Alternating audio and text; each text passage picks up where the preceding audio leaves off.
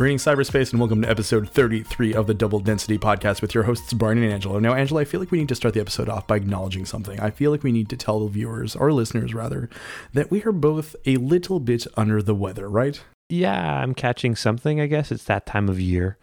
But it doesn't help to have small children that sneeze in your mouth. That doesn't help at all.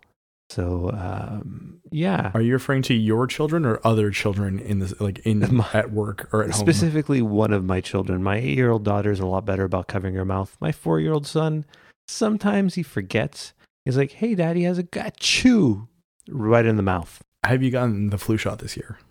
No, I haven't gotten a flu shot. I'm not really in a demographic that needs to get a flu shot. I have gotten it in the past.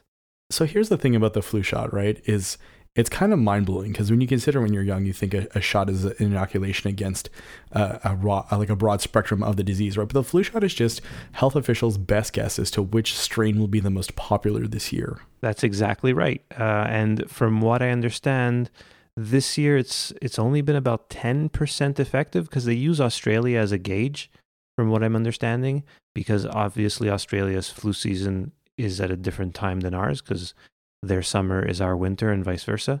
So it's a different gauge that they use for that. Australia is indeed a barometer for these flu shot and vaccination predictions. And yeah, this year, unfortunately, they guessed wrong here in North America. So a lot of people, despite getting the shot, may fall sick anyways. Yeah, hopefully it's not too much of a disaster, but I've been relatively lucky with the flu. I've only had it a few times. Ironically, one of the times I had it was one of the years I got the flu shot. The last flu shot I got was for the swine flu that was going around. Just to clarify, neither of us are against any sort of shots. We're totally for that. It's just I'm not necessarily in the demographic that really needs a flu shot right now. Let's get to a few follow-up items to begin the episode. Wait. Oh, before we go on, we just want to clarify, we realize that the flu shot does not inoculate you from a cold. Correct. That's a conversation going on in other podcasts I listen to, apparently, where there was a mistake that happened, that somebody misunderstood something. But yes, colds are colds, flus are flus. There are bad colds and bad flus.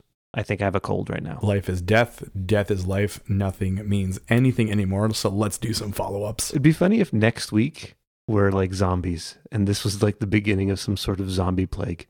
Like we're like patient zeros. Yeah. Almost. Our patient like low digits. Is that a claim to fame, do you think? Like, hey, I'm zombie 6. I've made it. I was in the top 10 for zombies ever for the outbreak. No, it's just the 0. 0 or nothing, pretty much? Pretty much. Just like binary. So yeah, you have finally found a YouTube channel that's Let's Plays for your kids. Finally. I found a channel. I was kind of fed up. My kid really wanted to watch some more Mario Odyssey, and I don't have the Switch yet. I haven't really, like I've mentioned before, it's not in the plans this year to get a Switch. We found a channel called Zebra Gamer, and it's super family friendly. He's funny too. He says stuff that the kids laugh at. It's not corny or anything. It's just, there's no swearing, no violence, nothing. He's just playing Mario Odyssey and making, I don't know how old he is. He could be like 20 years old. He could be 45, but the comments he makes are comments I'd make as I'd be playing a game. So nothing too out of the ordinary, but it's really well done. The kids are really enjoying it. They're at like episode 3 or 4 of his Mario Odyssey things. And last I looked, I think he had like in the 40s or 50s of his Mario Odyssey episodes. So that'll keep them occupied for a while. Well, at least you have that. You don't need to worry about swear words or objectionable content over and over, which is good news. And what's funny is, of all places I found it, Reddit. The cesspool of one of the larger cesspools, not necessarily like the most depraved cesspool. Ironically enough, yeah, giving you the ammunition you need to keep your kids busy while you're busy podcasting. Yeah, I thought it was pretty great. And they're watching it right now. Hey, kids, say hi. No, they're not watching it. The only kid clear silence. The only kid awake right now is the cat, and I don't know where she is. She went to eat some food and then took off. So we'll see if she puts in an appearance later. Well, she may or may not. Continuing on our trend of follow-up items, we talked about audio files recently, and you came across a YouTube video of some research you did. So basically, it's pitting a high-end MP3 versus a lossless WAV file. Because of the research I did on the audio file segment we were talking about last week, all these audiophile videos are popping up in my YouTube channel. Not my channel, my YouTube. What would you call that? Recommended, like your recommended? Yeah, my recommended videos, exactly. And this one came up by Rick Beato, I guess is how you pronounce his name. Okay. He's a musician of some note, I think. And this video is called Audiophile or Audio Fooled. How good are your ears? And what he shows is that he has an assistant who has perfect pitch. She can hear sine waves above a certain amount where most people can't hear it. And he put her to the test to determine if a file was a WAV file, a 320 kbyte MP3, or a 128. And what he found is that at a certain point between those two, not the 128 because she could figure that out pretty much all the time, but between the 320 and the WAV file, it's pretty much a guess because at that point, it's beyond human hearing. Even no matter how good your hearing is, you can't hear what happens. What's interesting actually is in the video, at one point she mistook what she said was her favorite song or one of her favorites, and she picked the 128 MP3. So I guess that song wasn't mastered that great. I don't know. Essentially, what this video proves is that there's really no difference between a 320 kilobyte per second MP3 and a lossless WAV file that the human ear can tell, which I guess is good because I send you 320 kilobyte per second MP3s. And nudes. I think they sound fine. I was trying to convince Brian actually that we might need to use AIFF or WAV files, and he's like, no, you're dumb. 320, totally fine. And it would take me forever to download a huge WAV file. Is that correct, Brian? Well, firstly, I did not say you're dumb. I said the concept is dumb. For what we do, a high-end MP3 is just fine for my needs. And I learned that too because I recently edited an episode, and perfect. The MP3 you sent me sounded totally fine.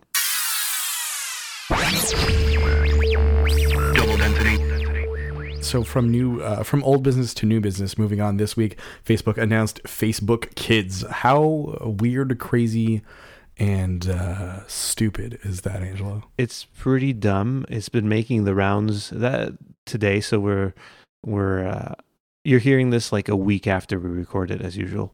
Facebook Kids, not a great idea. I don't really trust Facebook with anything. And my favorite quote so far I've seen on this whole topic was John Gruber's take, where he wrote, "This is like Philip Morris introducing officially licensed candy cigarettes. You're nuts if you sign up your kids for this." Absolutely. It's just early indoctrination, really, when you really think about what they're offering here. It's the thing with Facebook is that kids are not supposed to sign up until they're 13 at the minimum. That's the minimum age requirement for Facebook. And you're going to have to use an adult account to put your kids on this. So you're kind of like just dragging your kids into your own account for this. So what's the point? Well, one, and two, like, how do you verify that a kid's a kid, right? If you're already using an adult account, then in theory, it's easier for an adult to create a fake kid account. And that's going to be really creepy because already we know the horrible things that happen on YouTube Kids. And that was a much, in my opinion, seemingly safer plan than this. Hey, what can go wrong? Let's put YouTube Kids videos on a kids app. Make it much easier for the kids to watch YouTube videos because they love them and they'll be safe.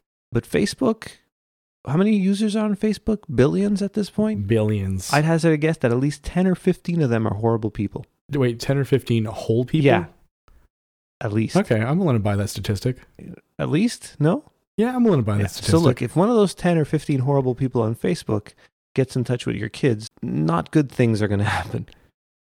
That's very true. Look, I'm going to say something shocking now. Oh, okay, let's get ready for this. I don't mind letting my kids use iMessage on their iPads if supervised, because shockingly, I trust Apple more than Facebook. I'm going to put that out there. Well, gosh darn. So let me ask you this question, right? As you said at the beginning, one of your kids is 8, the other is 4. At what point do you start talking about social media with them? Like, you wait till they're 13, I assume? Yeah, that conversation's a long ways off at this point. Right now, the only things they do really on the internet are watch YouTube videos, but only on the Apple TV when I'm around. I sound like a horrible like prison guard of a dad or something. Like a tyrant. Yeah, no, I let them use certain things. My daughter uses Apple Music. She listens to some pop songs and stuff. And one thing with my daughter, I do trust her. She says she's not going to do something, and from what I can tell, she usually doesn't. Like, for example, she has iMessage on there. I tell her she's not allowed to text her friends unless I'm there or we're around. And her friends text message her all the time, and I'll look at her iPhone when I go put her bedtime music on, and I'll see there's like 9 unread text messages that she doesn't read because she knows she's not supposed to read them. So that's pretty good. She's earning my trust on that. She has been watching some YouTube videos, not through the app, to do this thing called Monster Loom. She kind of makes these like little bracelets out of elastics. Whatever, she likes it. And that's about it. She'll use a few apps for games, but they're for like math games for school. And my son, he watches Netflix on the iPad from time to time and plays some of the games that we put on there. It's not like he's going to add some other games. It's an old iPad 2 with a lot of games on it that are just for the kids. So I'm not too worried about that. So has your 4-year-old finished the first season of Punisher yet? He's at the 3rd episode. He's enjoying it. Okay. He likes seeing Frank good. Castle kill the bad people that killed his family. I'm glad to hear that your kid's having so much fun on Netflix.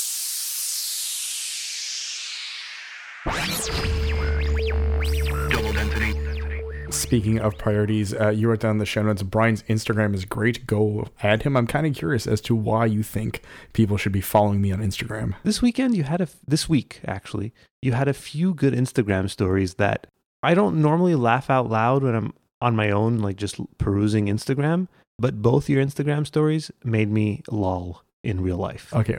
Well, I'm glad to hear that. So on Thursday night, so my friend and I, every Thursday, we try to go to a chain restaurant, see how bad it is. So on Thursday night, we went to it's a Greek place, I guess, but it's also like a surf and turf kind of.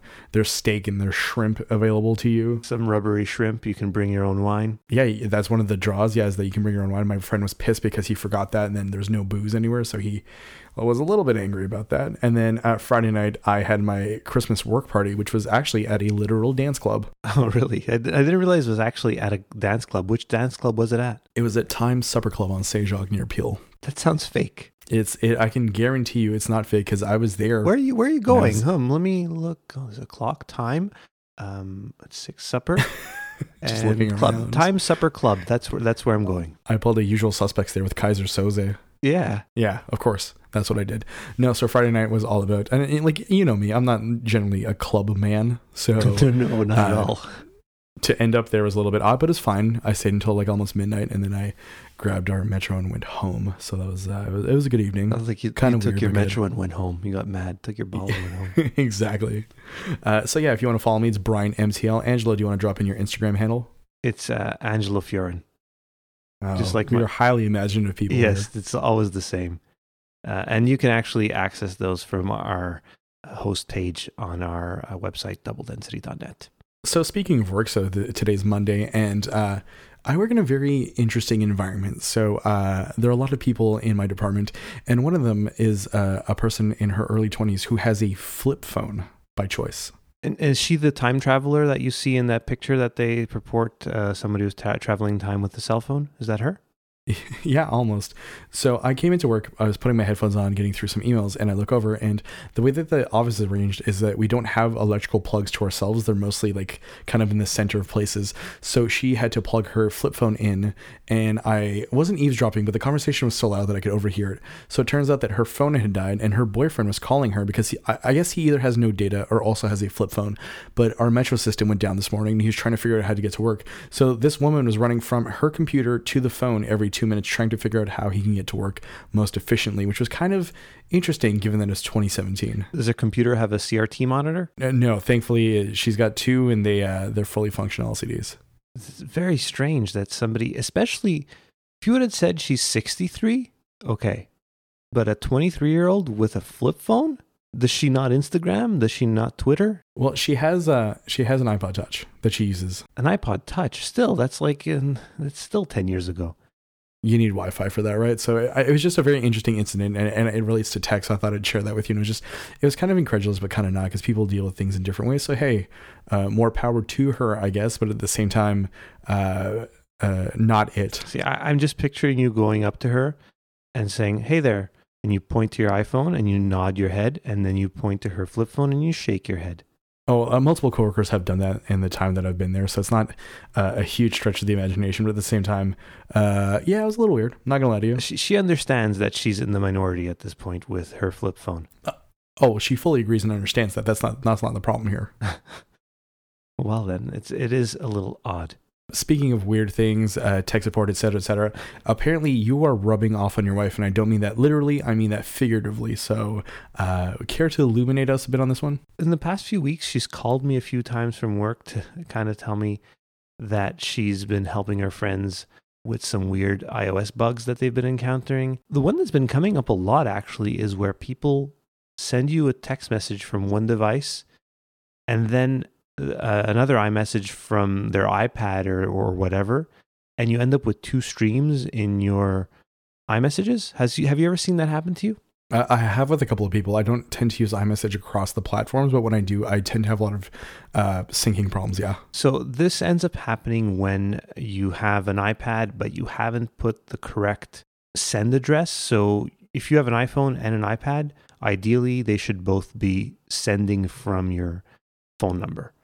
And in her friend's case, it was sending from another email address because her friend was using her husband's Apple ID, and that Apple ID was associated with like 9 devices or something. So it was causing a huge problem. And that's where these problems arise, is when you start using one Apple ID for a whole bunch of different products. And she helped her friend through that. And then her friend was also having this weird thing where we ended up fixing the whole sync thing. So that started working again. But now our text messages kept wanting her to add a subject line, which seemed really odd. But guess what? My wife totally figured that out, fixed it for her, and now she's like the tech support at her school. So both you and your wife are just kind of the all-around tech support people. We are. And she also often defends the use of iPads versus the garbage regular tablets that the school board wanted to buy.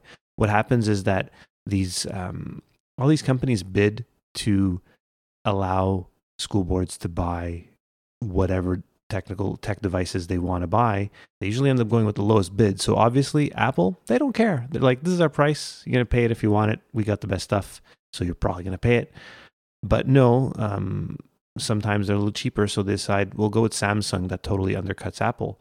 But none of the teachers like these Samsung tablets, and like my wife will defend the iPads to like anybody that tries to like say otherwise. Secrets of teachers here on Double Density. Yeah, and the thing is, it's not even the school's money at that point. It's basically allowing the teachers to use their own money that they've earned through whatever at the school. So for example, my wife had several $100s that she had earned because she had a student teacher in her classroom. So it's not technically the school's money, it's her money, but she has to order whatever she orders through the school, and she waited months to use it so that she could order an actual iPad. There we go. You've given us a look into what it's like to be a member of the bureaucracy here in Quebec. So thank you for that, Angelo. Yes, yeah, we have healthcare and stuff, but it gets really complicated really quick. And then on another note, your wife's not the only one being tech support. This week, you were summoned by a work colleague for some tech support help. On our floor, we have one sad little Mac that they keep for testing purposes that I've asked multiple times if I could just take it to my desk, but the answer is always no. And this week, they were having problems logging in. And it's this weird error that'll pop up. I've seen it pop up on my Mac, and I know why it pops up. What happens is if you change your password, your administrator password, and then you try to access something that didn't have that password, you have to first put in your old password. And it's a bug. It's not something that's supposed to happen, but it'll pop up from time to time. It's relatively rare, but I knew of it. So they were having that problem. They were wondering, why is this happening with our Mac? Like, we just want to log into Safari. We keep getting this weird error. So I told them, I went to see them, and lo and behold, he logged in with his actual old password, and it all worked. But so were you literally summoned? Was there a gong involved? No, but it was a message through Skype for Business. I just got a pop-up on my screen saying, hey, we need you to come here. And at first I thought they were joking, but they weren't. So I went to help the team that does tech support for our information system and gave them tech support because none of them are Mac people. There we go. You're saving the world one Mac at a time, really. I'm well known on my office floor as being the guy who knows stuff about Apple. It's not a secret. The biggest Apple nerd. That is true. Speaking of tech support, though, the holiday season is soon upon us. And as you know, families during that time tend to buy each other new pieces of tech. So something you and I have talked about in the past is how we are the de facto tech person's Christmas night for fixing things for the family. How do you plan on dealing with it this year? Are you getting anyone anything new? Are you going to ruin anything by mentioning it on this podcast? I'm certain my mother-in-law does not listen to this podcast, so mentioning that we've already bought her an iPad would not ruin anything. So we bought her an iPad just last week or the week before. Got a good deal on it because it was Black Friday. We celebrate Black Friday here in Canada as well. Got $70 off. Commercial sheep. Yeah. Well, I got a $70 gift certificate from Apple. So I figured, well, I'll take the $70 gift certificate. I'm pretty sure I'm going to spend $70 at Apple sometime in the next year or two. And I'll definitely be setting that up for her to help her out. And that's the thing now. From it's been a few years where I discontinued support for Windows. There are a few people grandfathered in, but I no longer support Windows or never really supported Android because that's totally over my head. You hand me an Android phone, I have no idea what's going on. So what you're saying is they haven't paid the price for the Angelo warranty. Well, now they have, right? Because they're getting an iPad. So that's totally fine. I've been helping her also with her Windows PC. It's a Windows 10 laptop. It was updated a few years ago. But it's getting old, and I think the iPad will just suit her needs more. I've said this many times. Most people don't need a quote unquote real computer. Angelo, what is a computer? We've discussed this before, Brian. You know what the answer is. I know. That's why I'm bringing it up. You know what the answer is. A computer is an iPad. A computer can be anything that you want, pretty much. Exactly. So now the iPad is powerful enough for her to be able to do her emails. We have, between my wife and I, we have 15 licenses for Microsoft Word because we work at a school. And I think she has 5 licenses. I have 5 licenses. My daughter has 5 licenses because she gets one as a student. And you're encouraged to put them on whatever device you want. So we'll be putting on her device. Or is that illegal? Am I going to get fired? Am I going to get arrested for this? Legal Eagles, if you'd like to weigh in, you can hit us up at _density on Twitter, Facebook.com/Double Density Podcast, Double Density Podcast on Instagram, and our website, doubledensity.net. If you feel like telling Angelo that he is in the wrong, I invite you to do so. Speaking of loyal listeners, this week, or rather last week, we had a bit of a shock for some of our older loyal listeners. We had a bit of a bug when we dropped our episode Wednesday morning, where the episode wasn't actually appearing in some of the app feeds, which was a bit of an issue. I noticed it in the morning. Usually, by the time I'm ready for work, there's an episode of Double Density in my Overcast feed, and it wasn't there yet. It can take anywhere from a minute to 20 minutes to populate if you're subscribed, and it wasn't there. That's strange. So let me refresh the feed. And then I noticed that when I refreshed the feed and checked for all episodes, we were back at episode 20 or something, or October 1st. It was our bonus episode, essentially announcing that we were moving to Wednesdays. So it was just a minute thing. So at first, Brian and I were wondering, is there something wrong with Fireside and the bonus episodes? But when I unsubscribed and then resubscribed, it all came back. It was back at episode 31.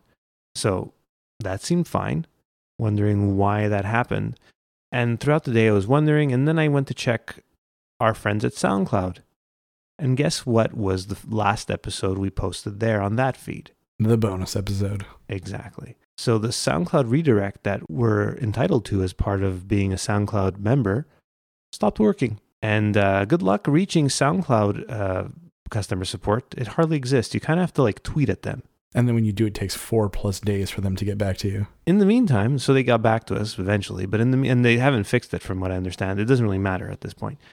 we went and checked everywhere to make sure everybody had our doubledensity.net/RSS feed, which is the real feed. Luckily, that's the one in iTunes, so that's the one most things use. The problem was our listeners that have been with us, I guess, since the beginning, all had the old RSS feed that was just redirecting. So they didn't notice because it was redirecting, and it's... Do you hear that? Yes, I do. The cat's complaining. The cat's really pissed about this whole SoundCloud issue. She was very upset, visibly. We noticed the feed was wrong, and it was only our old customers, our oldest listeners. For example, first thing I did is I sent a DM to Alexandre from RGBA, and he's like, "Yeah, I haven't updated it. Do you think maybe it's something with Fireside? Because they use Fireside as well." He wasn't sure. He waited a few hours to see if it was a caching issue. It wasn't, and then once I figured it out, I told him just resubscribe. And he had the great idea of saying, "Well, you guys should just record a quick message so that anybody on your old feed hears that message and resubscribed." And we did. So if you want to listen to the stupid message we recorded, it's on the SoundCloud webpage that we have. If you want to go look for that, we don't even need to post it, but it's around if you want to find it. It's a silly little message I recorded. I tried recording it in my car, actually, as I waited for my daughter's ballet class to end. But AirPods... There's just too much heavy breathing. Yeah, no. AirPods sound great. They do a good job. Microphone-wise, not great for recording podcast-worthy messages. A big revelation for you this week. And the funny thing is, last week you were mad at Audiophiles, and this week you were mad at SoundCloud. So I've never seen you up until this point be so angry about something. And I thought I had seen you angry about Audiophiles. It was upsetting. The thing that really got me, though, was the really good tech support we got from Stitcher and Podbean, two services which we do not pay to be part of, but had the old RSS feed. And they were super quick and receptive to getting that feed changed to the right one, and they took care of everything right away.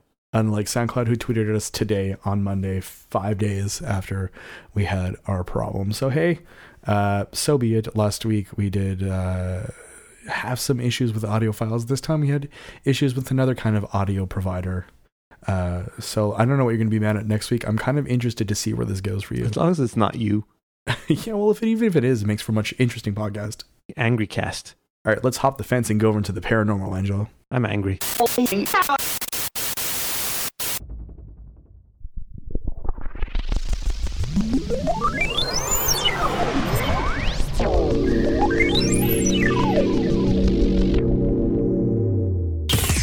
Double Density. Welcome back to Double Density, and as always, we're switching gears from tech to the paranormal, and this week we'd like to take a minute to thank some of our new friends. So Angelo, hit us with it. That's the thing I found a lot of fun with creating this podcast is there's a pretty big community out there of podcast creators, and we've made some new friends. I've been talking to Adam from the Graveyard Tales podcast, and we said, hey, we were thinking of talking about your show on our show. And I said, well, I was actually going to talk about your show on our show, and which is what I'm doing now. And one really cool thing I found out about Adam, I said, I like his accent. They're from they live in Tennessee, and they actually record in person, which is kind of fun. Unlike Brian and I, who can't stand each other's faces, and we try to stay as far apart as possible from each other. It's a 50-foot distance, at least at all times. Yeah. And I found out Adam works at the Gibson Custom Shop, which you toured last year. Well, not last year. It was a couple of years ago, actually. Okay. But yes, I had the chance of touring, going to Memphis and touring there. It was kind of a really interesting experience because you don't get to see a Guitar Factory all too often. So it was a fun little afternoon there. And so I was talking about that. But speaking of talking about something, let Adam and Matt tell you about Graveyard Tales.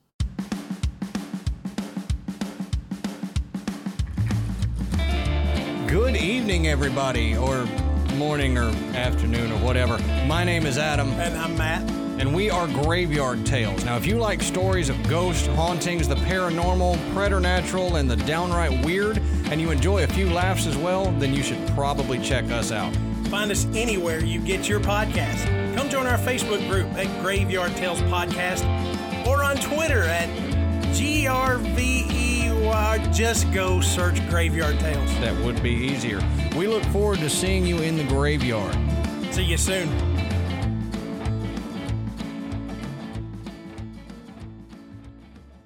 All right, folks, put on your adventure hats and let's get old school, or should I say Old Testament biblical this week. Angelo, what are we talking about? Are you going to cue the fake Indiana Jones royalty-free music right now? Right, the adventure music that kind of suggests adventure. Sure. Why don't we drop some in the background as we talk about this week's topic, which is The Ark of the Covenant.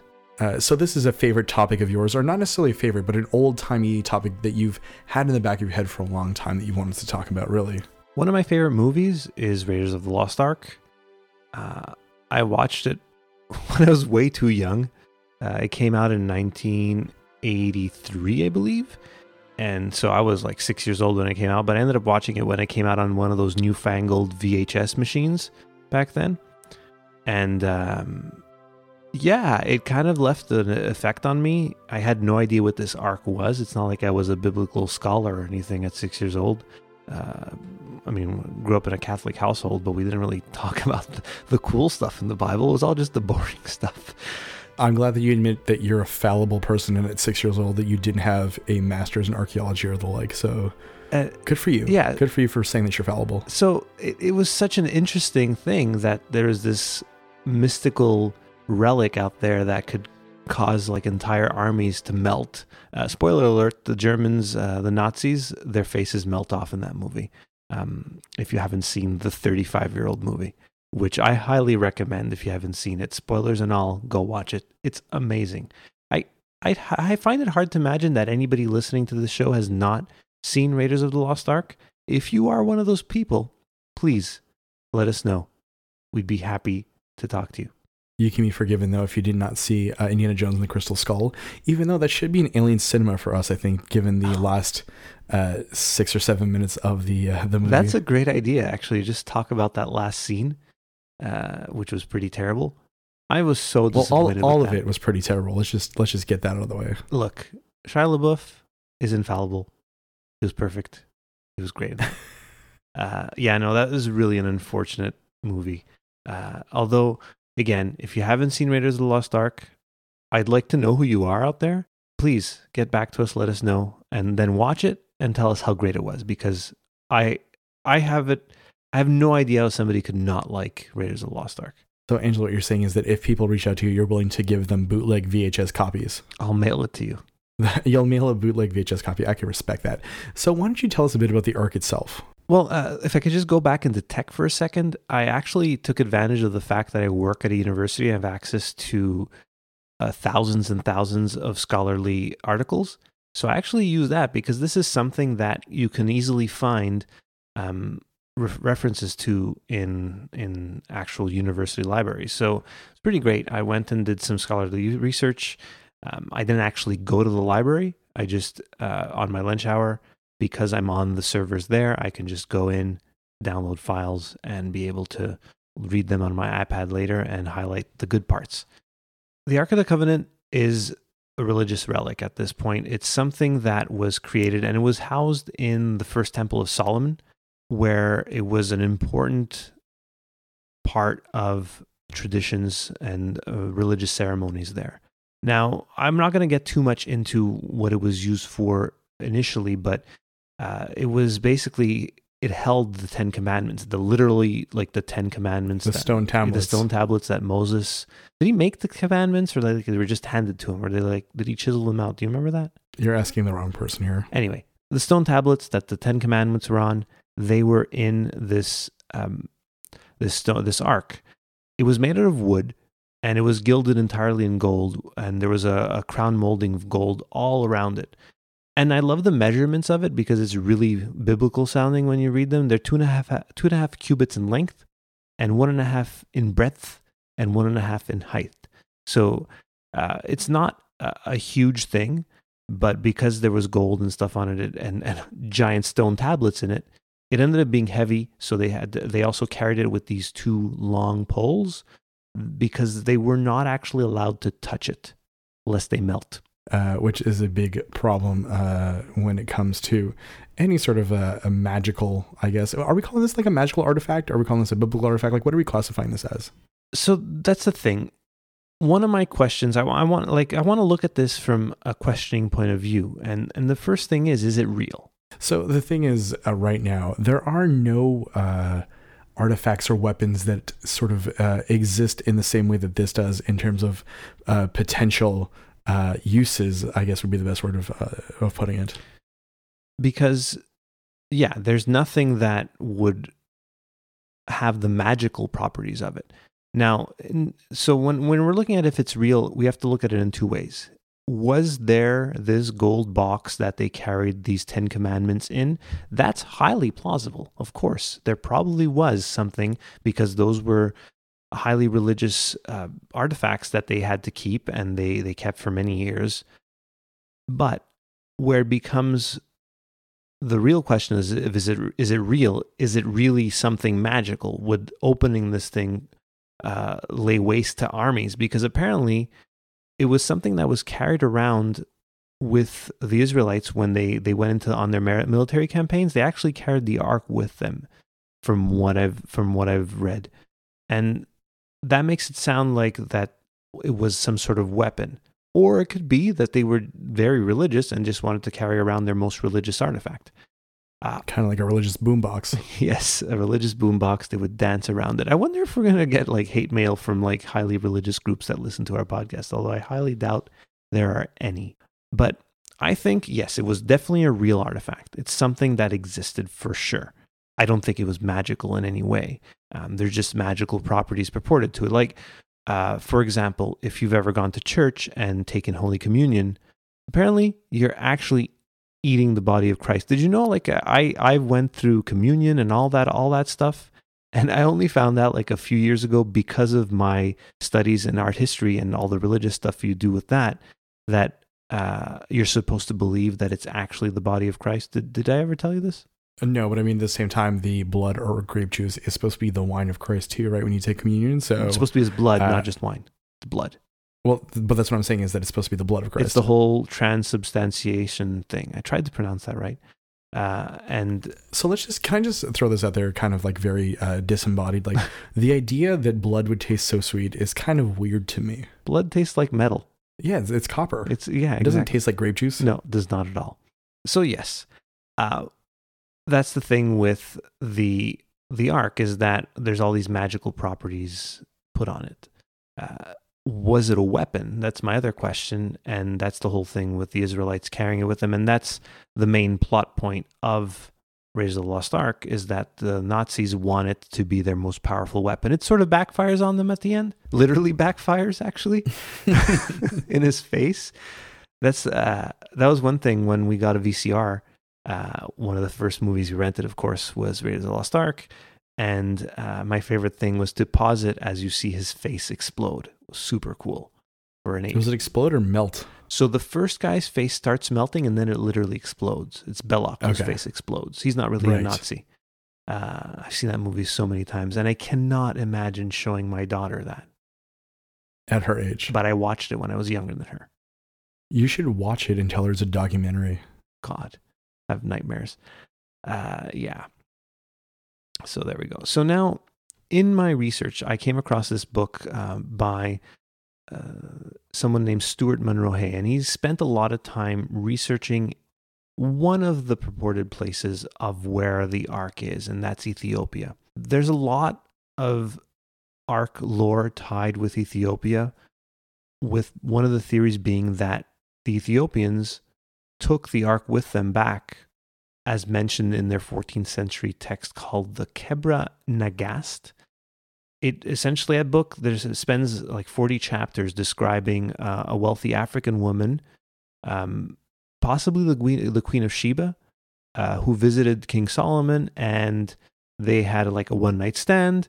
She gave birth to a son who went back and brought the Ark back with him to Abyssinia, including the Ark and the tablets. And the rumors are that one of the places is this tiny little chapel in Ethiopia. They keep the Ark. They've never shown it to anyone, but they say they have it. The thing is this book basically boils it down to the fact that this could never have happened. All these claims are really dubious, and they all came from like different times. There was also a priest who wrote a detailed summary of this book in 1520. And in that detailed summary, not one mention of the Ark. So all this stuff has been like, it's like this weird game of telephone that's happened over the ages. And these people think they have this ark. They actually believe it is, and it never was. Right. So it's the idea that someone out there may have it, but they may not have it, but we might have it, but we may not have it, but it was written that we did, so we may have it. That's exactly it. And I found a list of places that the ark might be. I'll add that to the show notes. Some of them are pretty interesting. One of it is a callback to an earlier episode, and it's possibly they think that the ark was in the tomb of King Tut, which would make no sense, but I guess there's a picture of the early excavation of the tomb, and you see like there's this weird shrine that sort of looks like the ark, but apparently it's too small. I think at the end of the episode of the pyramid, we had talked about what other artifacts can we find in there, so we can add in the Ark of the Covenant as something that could be hidden within the confines of one of the Great Pyramids. Oh, and that void that they talk about in the pyramid. That could be it. There we go. So it could be it right there. I think we've solved it. Do you want to unplug your podcast materials and call it a victory here, Nancy Drew? Well, no, I don't think it's solved until we start our Kickstarter campaign to send us to Egypt to excavate in the pyramids and then find the ark and then bring it back. And what do you think is a good amount? Is like 60,000 like a good start? Is 100,000 a good start? Are we starting a Kickstarter or Indiegogo? Like oh, now? No. Listen, it's got to be $2 or $3 million. But if you kick in like $20,000, you get like a bag of the sand that you find inside the ark. And if like a burlap sack. Yeah. And then if you give us like 50 grand, you get like one of the poles. 100 grand, you get one of the angels from the top. So like we're dismantling this thing. Slowly but surely, but for science. For science, yes. Hopefully Right. our faces do not melt. That's the thing that we do not want to happen. That would be very bad. So the funny thing is when you start considering like, is the Ark of the Covenant like historically existing? At the same time, you have to wonder what else from the Christian Bible or the Torah does exist too, right? Like what other mythical artifacts are there out there that still exist? Well, there's the Holy Grail and stuff, of course. That's also another Indiana Jones movie. I mean, there's also the other famous biblical ark, which is Noah's Ark, right? Oh yeah, that's supposedly on Mount Ararat. Right. There was this big kerfuffle in the 90s because someone had maybe, you know what, let's keep this for another episode because I kind of want to talk about Noah's Ark in a very interesting kind of way. So let's keep that for that. But suffice just to say that, you know, the ark, both arks are artifacts that existed in texts that people purport to be real, which I find very interesting. Well, that's the thing. With the ark, most people are kind of, let's clarify, the Ark of the Covenant. Most people are the biblical scholars anyway, are pretty certain it did exist.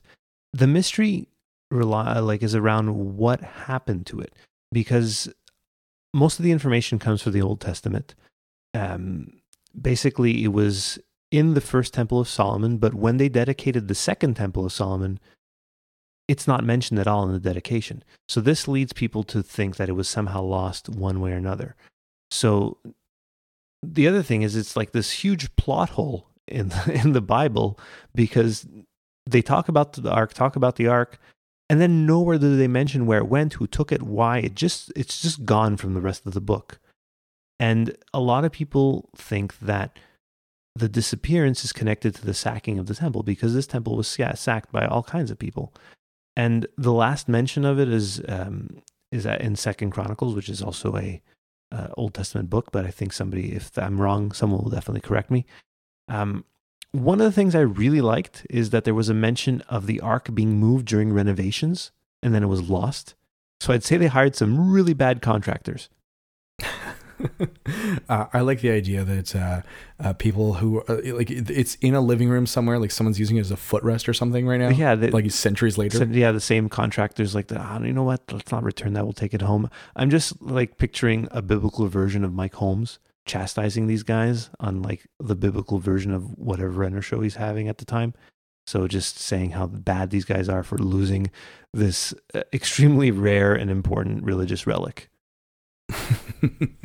I definitely would love to watch that TV show, and I think that it brings up a really interesting point in terms of it kind of it seems to theoretically exist around the globe. Really, like there's some South African stuff, there's some Ethiopian stuff, there's some Israel stuff. Like it's this weird thing where it can kind of exist in any of these places. Really, yeah. They also think it might be in a hidden room in in Chartres in France. It's all over the place. Who knows where this thing is? The chances are extremely high. Look, it was made of wood, and isn't like a lot of people think it's made of gold. It's not, right? There's gold crown molding, but it's just gilded in gold. It's like gold leaf, basically. So if it was made of wood and it was in Ethiopia for 3,000 years, it would have disintegrated with the humidity. So there's also like 64 locations that they talk about in the Dead Sea Scrolls where gold and treasure were hidden all over the world. And there's another one where they talk about it being in some sort of unmarked cave in Jordan, which good luck with that. You're never going to find this thing. So caves are a dime a dozen in Jordan. Yeah. So, if we start now, maybe in 30 years, we'll get like through 15-20% of the caves, if that. My favorite is still on that list. I'll post on the notes that it's in some government storage facility. And that's my favorite. Like the one you see at the end of Raiders of the Lost Ark, where you see the guy just bringing it and putting it among the boxes of all kinds of other stuff. But to be honest with you, it's just as plausible as any other of these locations, really. Like the idea that a government unit had ended up finding this and storing it away is just as plausible as it being anywhere inside of a castle in France or King Tut's tomb. Well, especially if we're all wrong and magic does exist and it's like a horrible like nuclear bomb type weapon. Well, just imagine this, right? So the idea of the Ark of the Covenant being used as a tool for the greatest LARPer alive. Where do you come up with these things? I just picture some stoned out dude coming up on his Sunday session with his foam sword and this beautiful wooden box that he's neglected to open till that point, and suddenly he has opened it and all of his LARPers have disappeared. Mass devastation at a LARPing event. But rewinding things back a second, that's very interesting what you were saying about magic, right? The idea of practical magic, of biblical magic that exists in this world, because there's a lot of different types of magic, from voodoo and hoodoo to a straight up sleight of hand, which is not necessarily quote unquote magic, but very understood to be, when we say magic, we think that sort of thing, like illusions. Well, and technology could look like magic too, which is that old Arthur C. Clarke quote that anything that's technological enough is not distinguishable from magic. And sleight of hand, to me, is probably the magic that people talk about when they talk about biblical magic that people back then didn't really understand. There's that funny Family Guy vignette where, whatever you call them, where they're talking about how they go back in time and they see Jesus and he's just doing like sleight of hand tricks. Yeah, with the fish and the bread, I think. Yeah, something like that. Or like his fingers or something. Anyway, it's really silly. But who knows what kind of magic they actually meant, or if, look, this is all stuff that was written hundreds of years later. It's not like there was a scribe there taking notes. All this stuff was passed down word of mouth, and it's all kind of like conflated at a certain point. Who knows? Did you ever? There's a YouTube video of like 200 or 300 years in the future, and it's talking about the Beatles, and it's how it's like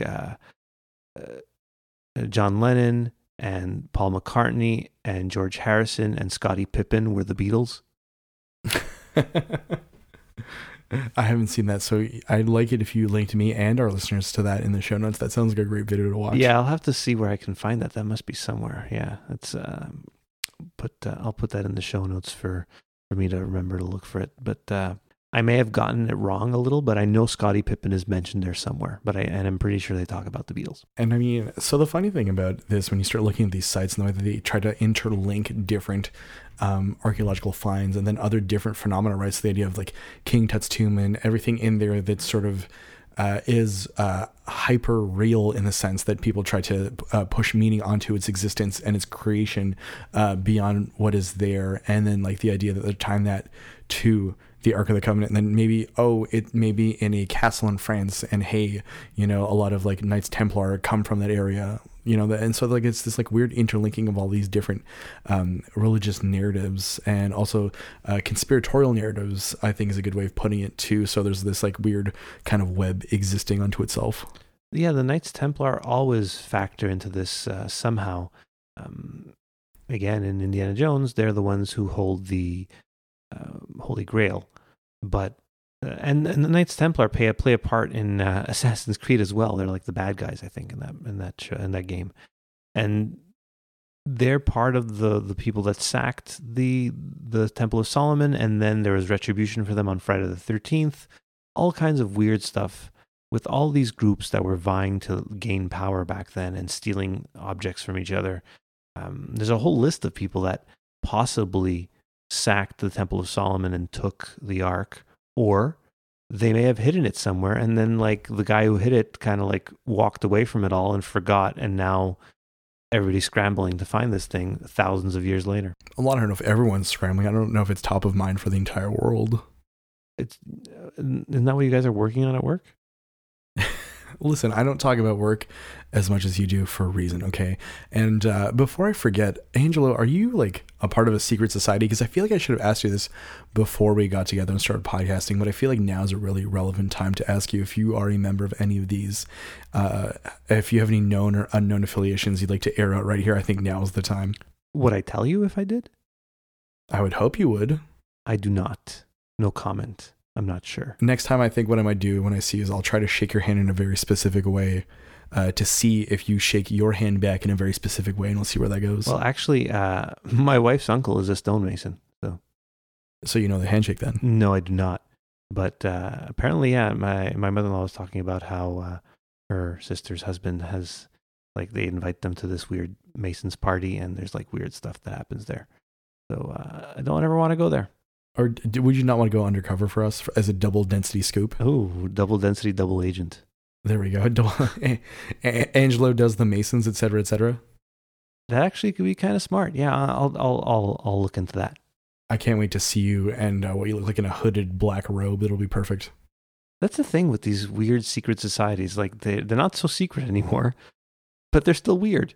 Yeah, it's like their customs haven't changed. I guess just the idea of how seriously they are to be taken has kind of evolved over time. And as well as like it's a great place to network in theory if you're looking to advance in the world, right? Like that's the idea behind a lot of these. And I did read a book called Solomon's Key. I think it was talking about the Ark. It was talking about Solomon's Temple.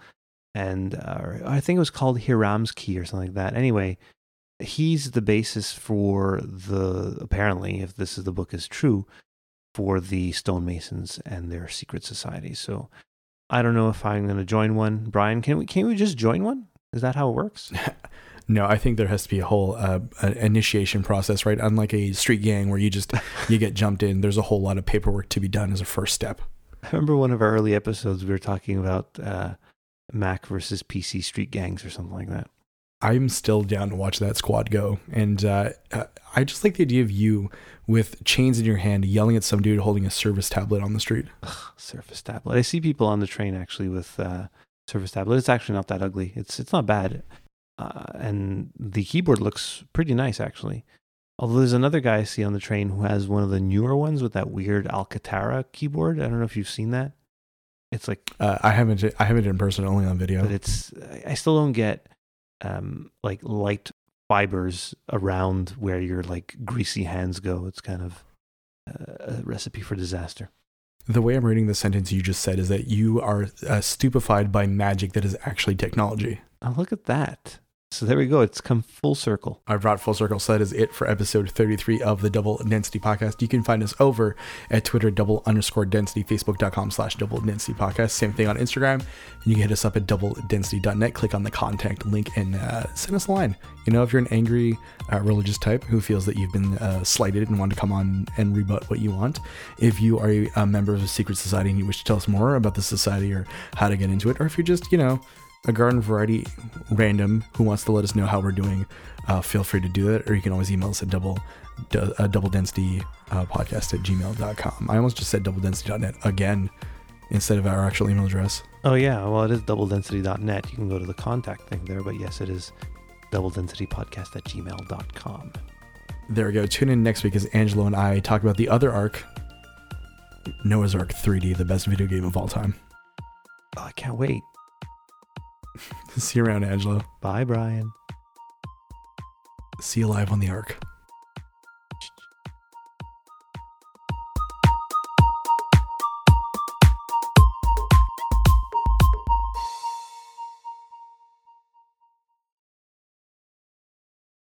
What were they talking about? Oh, look at that. Right in the mouth. Oh, look at that. Obviously not, because it's in my ears. Right in the mouth.